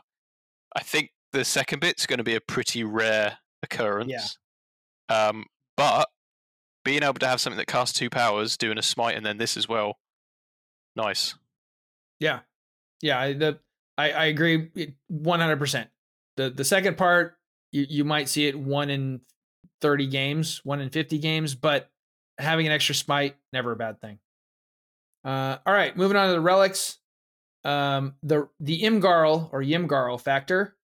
At the start of the fight phase, select one of the following. Until the end of the phase, add 2 to the bearer's strength. Until the end of the phase, add 1 to the bearer's attacks, or until the end of the phase, add 1 to the bearer's toughness. Nice. It has that Imgarl Gene Stealer, evolutionary flexibility. It's cool. I really wish it was command phase and it lasted the turn or the battle round. Yeah. Because it's just the start of the fight phase and it only lasts till the end of the fight phase. It's a bit of a shame. Yeah, well, because you can't, you're not going to benefit the toughness part. If you wanted to choose the toughness, you're not going to get it for your enemy's fight phase. But it says at the start of the fight phase. So at the start of, if you have ongoing combat, you get to pick it again at the start of your opponent's fight phase. So that part's not bad. Yeah. Sadly, doesn't work against shooting. Yeah, you're not going to get that toughness boost against shooting. But all right, give us the next one. The Reaper of Obliterax. Model equipped with Bone Sword or Monstrous Bone Sword only. And the Monstrous Bone Sword or the Bone Sword gains the following ability. So it has its current stat line. It just gains this ability. Each time an attack is made with this weapon, if that attack successfully wounds the target suffers 1 mortal wound in addition to any other damage. Wow. Very nice. Each time an attack made with this weapon is allocated to an enemy model, that model cannot use any rules to ignore the wounds it loses. That's a nice stack. I think this is going on if you can get a character with a bone sword. Yeah, this is an auto take. You're slamming this on there. This is the closest I've seen in this so far to an absolute auto take. Yeah. Mortal wounds on successful wound rolls. Like your Hive Tyrant strength 8, you're wounding on 2s. Right. Yeah. Amazing. And you're stacking mortal wounds on top of that with no limit. There's no 3 max, 6 no limit mortal wounds, and you get no feel, no pain, no ignore mortal wounds, no shrug. You're just it is properly named the Reaper of Obliterax because you are going to obliterate anything you hit with whatever's carrying that relic. That's awesome. All right, the next one, the Maw Claws of Thyrax. Makes me feel like I have to get my thyroid checked. Add 1 to the bearer's attacks characteristic. Each time the bearer makes a melee attack, you can re-roll the wound roll. And each time the bearer destroys an enemy unit as the result of a melee attack until the end of the battle, add 1 to the bearer's attacks characteristic. So you could to a maximum of +3. So if you really go on a straight up slaughtering spree, you could really build up the attacks of on this model. Yeah, I like this one. I think it's very cool. You're certainly looking at this potentially if you can't take the Reaper of Obliterax on a particular model. Reroll wounds is amazing. Extra attacks, bonus. Yeah. You're gonna anything with a bone sword, you're gonna put the Reaper on, and then something that doesn't have the Reaper or doesn't have a bone sword, but you also want to be Just a smash character that's getting this. All right, Resonance Barb, go for it. Resonance Barb, Psyker only, +1 to your psychic tests. They know 1 additional psychic power from the Hive Mind discipline. +1 to your psychic. Not bad. If you've been following along, a lot of those powers we've mentioned are Warp Charge 7 across the board, especially the Hive Fleet specific ones. 7's, I would say, quite high for a psychic power these days. A 5 or a 6, pretty normal. So being able to get that on your psychic powers, and then in addition, for any psychic actions that you want to do, +1 to cast. Very nice relic. Yeah. All right, last one, Pathogenesis. Add 8 inches to the range characteristic of ranged weapons the bearer is equipped with, which is nice because it says all ranged weapons. And each time the bearer shoots, you can reroll 1 hit roll and you can reroll 1 wound roll when resolving those attacks. Nice. Stick that on a Tervigan or something that's large and going to be standing back and shooting with a couple different weapons. Especially a Kronos one. Yes. Yep. Yeah. Plus 12 inch range. Yes. Now I will hit you from the other side of the board, whether you like it or not. But of course, relative to line of sight. Yeah. So, okay. Not an auto take, not a Reaper of Obliterax, but let's be honest, the Reaper has now reset our standards in this book. And, it has set a high bar for all other relics coming after. So, next one, the Scythes of Tyran. Go for it. Okay, so this replaces 2 monster scything talons. It does actually replace them. So this is strength +2, -4 AP, flat 3 damage. Quite nice. This is pretty similar to what monster scything talons do already. However, you make 2 additional attacks with this weapon. Nice. It's nice. Honestly, most of the things that have monster scything talons can probably take a bone sword, a monstrous bone sword, and a lash whip instead, and then we can get the Reaper in. So, yeah. But if you're running more than 1 Hive Tyrant with combat weapons, maybe this is a way to do it. Right. Now, is there a way to slap a relic on a Carnifex? Unfortunately not. Oh. All right. Well, I had a brief moment of excitement. All right. Next is the Balethorn Cannon. This is for a model equipped with a Stranglethorn cannon only. This replaces the Stranglethorn. It is a 36-inch range gun, heavy D3 +3 shots, strength 10, AP -3, flat 3 damage, and it has blast. Yeah. Okay. I mean, it's a pretty good gun relic. Yeah. As gun relics go, not bad. It's certainly not a relic pistol. So, all right. You want to do the Shard Gullet, the next gun relic. Okay, so this is a heavy venom cannon replacement. 36-inch range, assault 3, so heavy venom cannons are actually heavy in the rest of the book. Assault 3, strength 12, AP 5, and damage 5. Ouch. Okay, so a heavy venom cannon is normally strength 9, AP 3, damage 4. This pushes it up to 12 -5, damage 5. I like it. Yeah, absolutely. If you're sticking a venom cannon on something, you might as well give them this, and just because that strength 5, I mean that profile is going to put a serious hurt on most vehicles. Yeah, and Titans, and especially because if you're sticking this on a Hive Tyrant, you're already hitting on a 2+ anyway. Yeah. So. Your odds of putting a serious hurt on something large is great, and damage 5 is enough to take out also a lot of bikers and other larger unit, multi-unit models. So you can take a couple of units off. Yeah, it's great into damage reduction as well, because damage 5 going down to damage 4 is still potent. Yeah. Yes.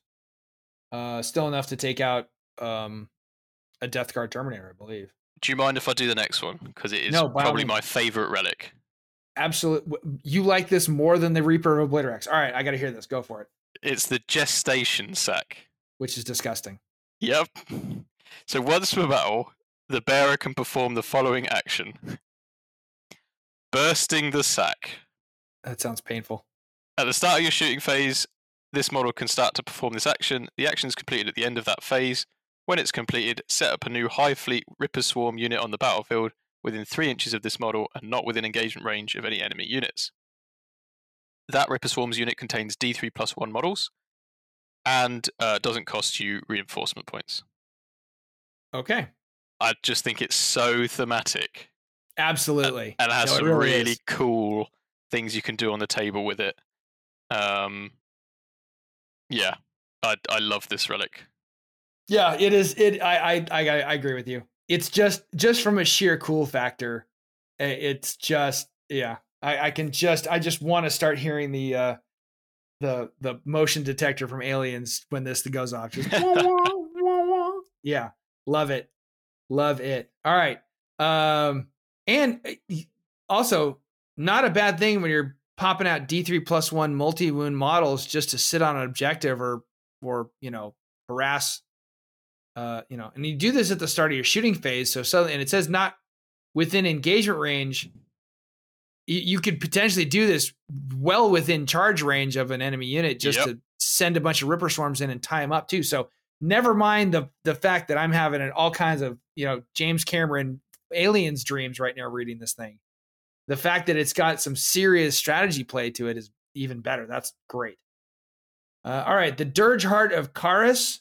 Each time the bearer is selected to fight after resolving its attacks, select one enemy unit hit by an attack made by the bearer this phase. All right, so after you've done all of your attacks, until the end of the next turn, that unit loses OBSEC, and you subtract 1 from the leadership characteristic of models in that unit. Subtracting 1 from the leadership is very meh, but taking away OBSEC is great. It is amazing. Imagine there's a few scenarios here. Imagine if you'd taken the OBSEC warlord trait on this guy as well. So you turn off OBSEC on your enemy, but you also have it. You could single-handedly take an objective. What if you're a monster and you've taken that lurk biomorphology to be a monster, counting as OBSEC and 5 models? Again, you could single-handedly take an objective with this relic. Yeah. Yeah. And the good news is for Custodes is that this relic actually won't hurt you at all anymore. Oh. Too soon. Too soon. Too soon. So, all right. The passenger, go for it, which I'm already concerned. Go for it. Adrenal glands model only. Add 2 to advanced rolls for the bearer and add 2 to charge rolls for the bearer. It's okay. Yeah. I mean, you're not going to stick it's too bad it doesn't work on something like, a squad or something. It's just going to be for that single model only. Yeah. But I think it's overshadowed by the other relics, right? Oh yeah, there is definitely, we've already seen 4 or 5 good relics that you're gonna struggle finding space for this in a list. But I also can say that if you are playing into a certain list type, if you are not trying to just table your opponent and you're playing for and you want to lean just straight into movement shenanigans and board control, there's still some play. It's still a valid relic depending on how you want to play. So I can see the king of all Tyranids, John Lennon, putting this thing to work and just kind of slipping it under the radar. And everybody's like, oh no, it's okay. It's lame. It's use the Reaper, use this. Wait, John's using this? I can see somebody at the top ends skipping over some of those others and putting something like this to work and making something that you wouldn't expect to move that far and that fast. So yeah, I won't completely rule it out, but I definitely agree that at first blush, it's really cool, but it's not going to make it into even the top 5 relics you're going to be debating about as you're making your list. All right, you want to do the last one? Yeah, so it's Sear Hive. Toxin Sacks model only. Each time the bearer makes a melee attack against a unit, excluding monsters and vehicles, if a hit is scored, it automatically wounds. Okay. That's pretty good. Yeah. I mean, you stick that on something with a lot of attacks that maybe can't take a bone sword for the Reaper. And suddenly, you don't need to worry about wounding at all. You got your full efficiency from the number of attacks and the hit rolls. Yeah. Yeah. All right, we have already gone a little long here. I wanted to get into let's see if we get, there's 3 secondaries, chapter specific secondaries in this, or rather, codex specific secondaries in the chapter approved rules. We're going to fly through those and then we're going to wrap it up. So, in the no mercy, no respite category, there is synaptic insight. If you select this objective, keep a tally of synaptic kill points. Reset your synaptic kill points tally to 0 at the start of each battle round. Each time an enemy model is destroyed by a synapse model from your army, then bullet points. If that enemy model had a wounds characteristic of between 3 and 5, add 1 to your kill points tally. If that model had a wounds characteristic of between 6 and 9, add 2 to your synaptic kill points tally. If that enemy model had a wounds characteristic of 10 or more, add 3 to your synaptic kill points tally.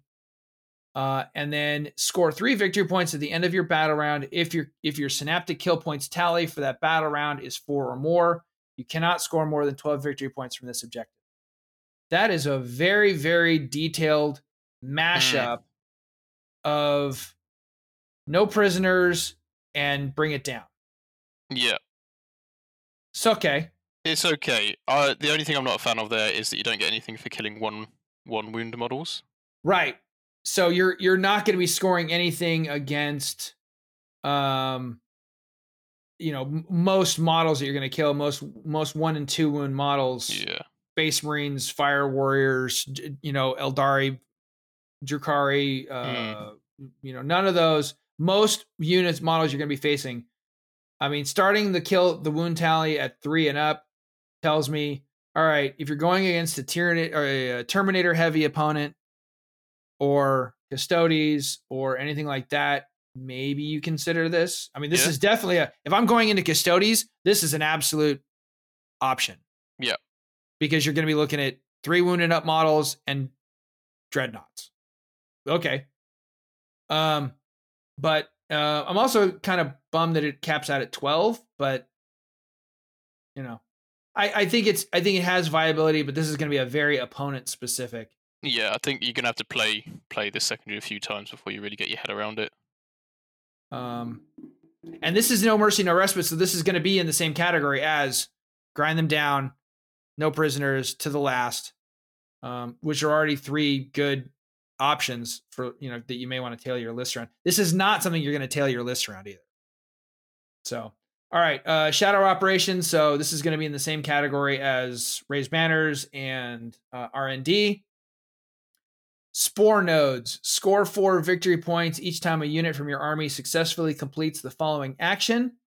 Seed Spore node action. 1 troops unit from your army can start to perform this action at the end of your movement phase from the second battle round onwards, if it is within 6 inches of your opponent's deployment zone and not within 6 inches of any Spore node objective markers. The action is completed at the end of your turn. If this action is successfully completed, place 1 objective marker anywhere wholly within your opponent's deployment zone and within 1 inch of that unit that completed this action. This objective marker represents a Spore node, but does not count as an objective marker for any rules purposes other than for this secondary objective. Interesting. I don't think the placing a marker is necessary. No. But I assume it's in there to make sure you don't forget that you've done it. Right. But yeah, so you just do an action within 6 of your enemy's deployment zone. It's finished at the end of the turn. And you get 4 points each time you do it. But it has to be a troops unit. It has to be a troops unit. It has to be within 6 inches of your opponent's deployment zone. Oh, and you can't do it within 6 inches of where you did it before. Yeah. So you're going to have to, you basically, you're not going to have 1 unit just camp out and just keep doing it every turn. I think actually, that's not bad. Right. 4 points. It's not bad. You've only got 6 troop units in your army though, and they're likely to die the following turn if they're within 6 of your opponent's deployment zone. You would assume.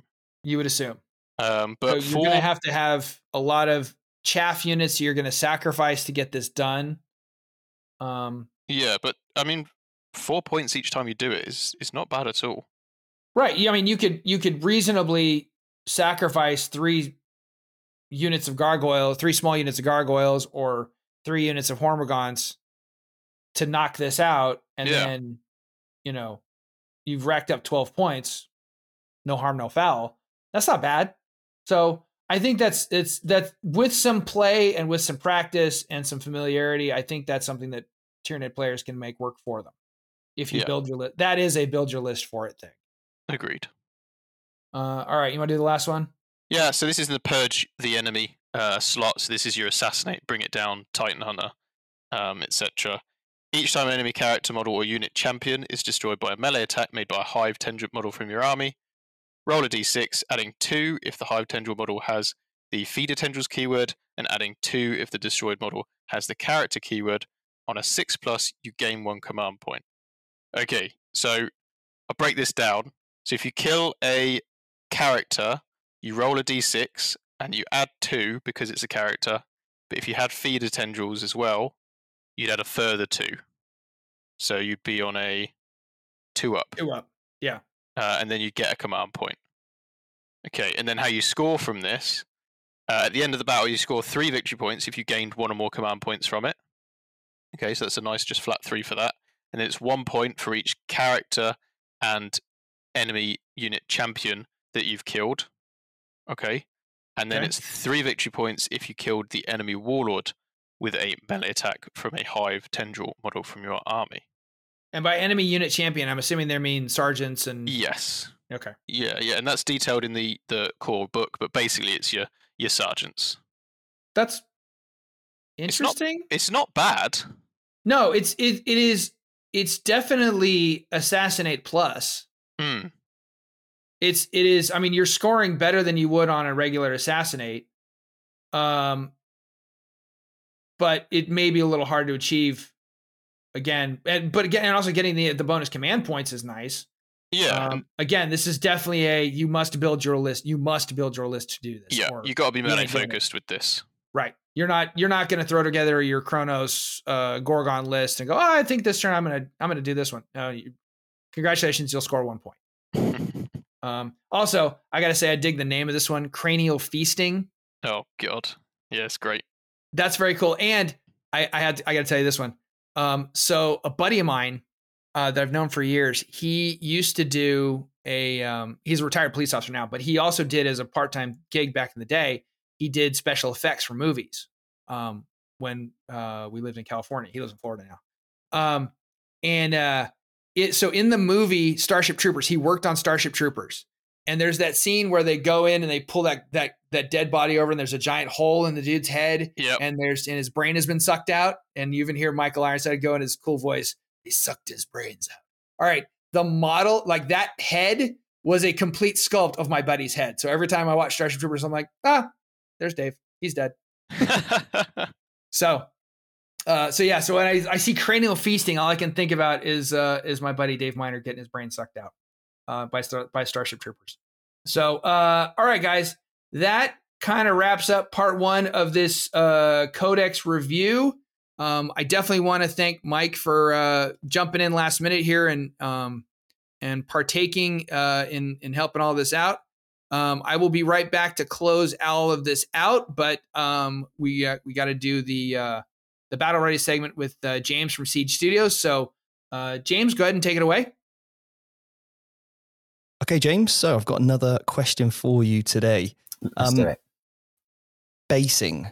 Okay, this basing a model for me is like the bane of my life. I hate doing it, but if you don't do it properly, it just looks dreadful, and you spend all the hours on the actual model, and if you don't finish it off. So what I want, James, is a really simple technique for basing, whether it's like a color scheme that you think would work well with most color armies. I don't know. What are your thoughts on basing?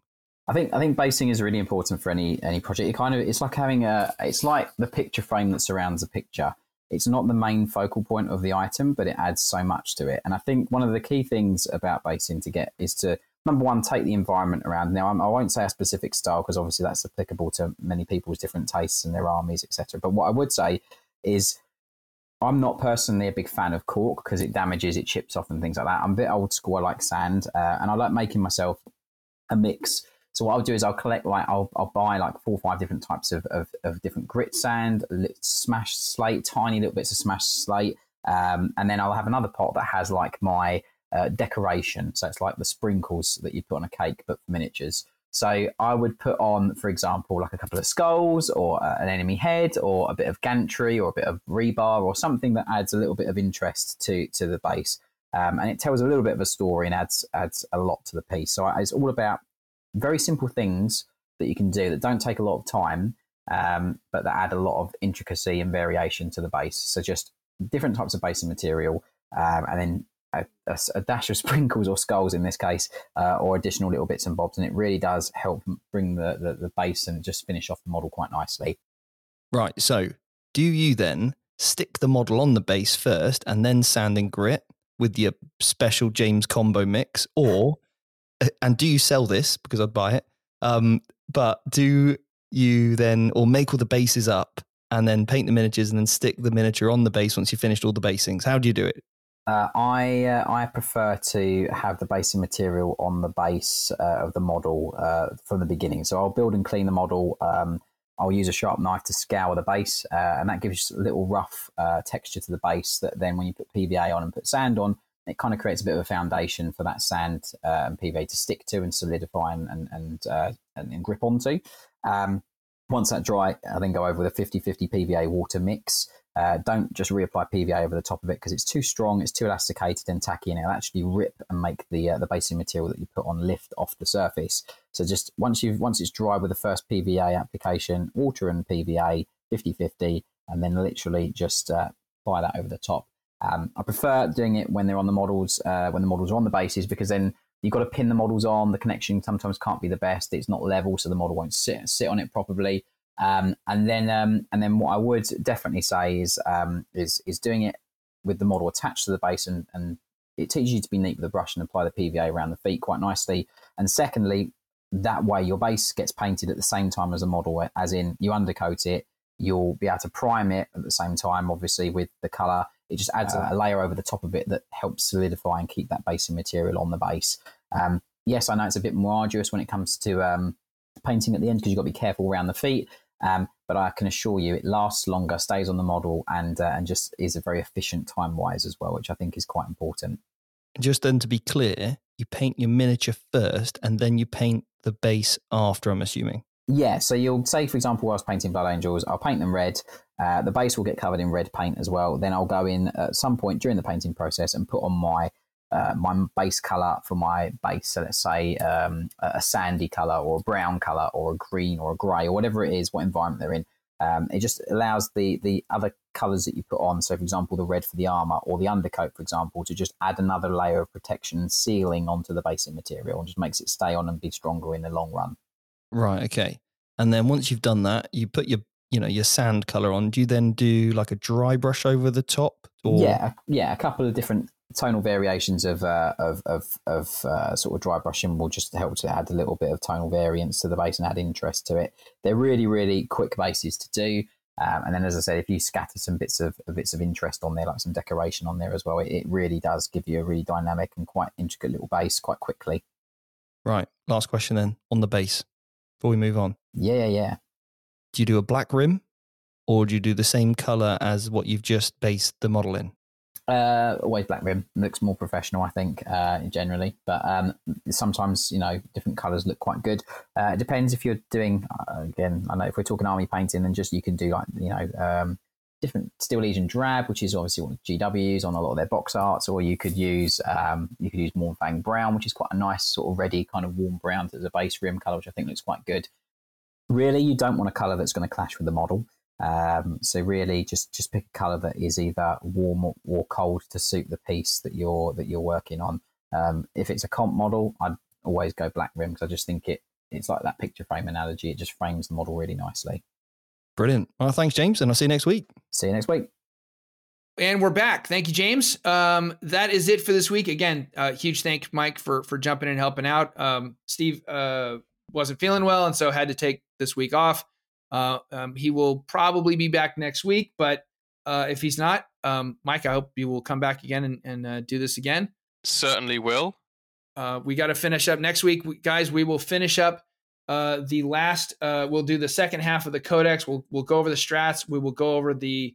We'll talk a little bit more about the synaptic imperatives and synaptic range rules, and we'll absolutely get into the data sheets on the individual units and talk about all that stuff.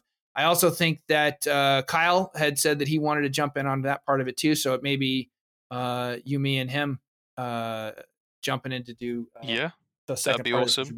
Which would be a whole lot of fun. Sorry, I will also add a lot of the stuff that we're talking about here, we also go through in a bit more detail on our members' content on YouTube.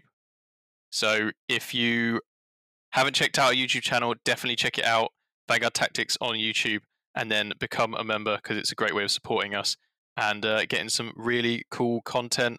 I go through a list that I've designed with Hydra. We go through how you beat NIDs because they're going to be a problem. And we also go through how NIDs work, so some of their synaptic imperatives in a bit more detail. Cool. Very cool. All right, guys. Thanks again for tuning in. As always, we appreciate your support. Hope you got a lot out of this, and we will see you next week for part 2 of the Tyranid Codex review. Until then, this is Dave Calmel for Michael Costello saying, I'll have a vodka martini. Shake it, not stir. Thanks, guys.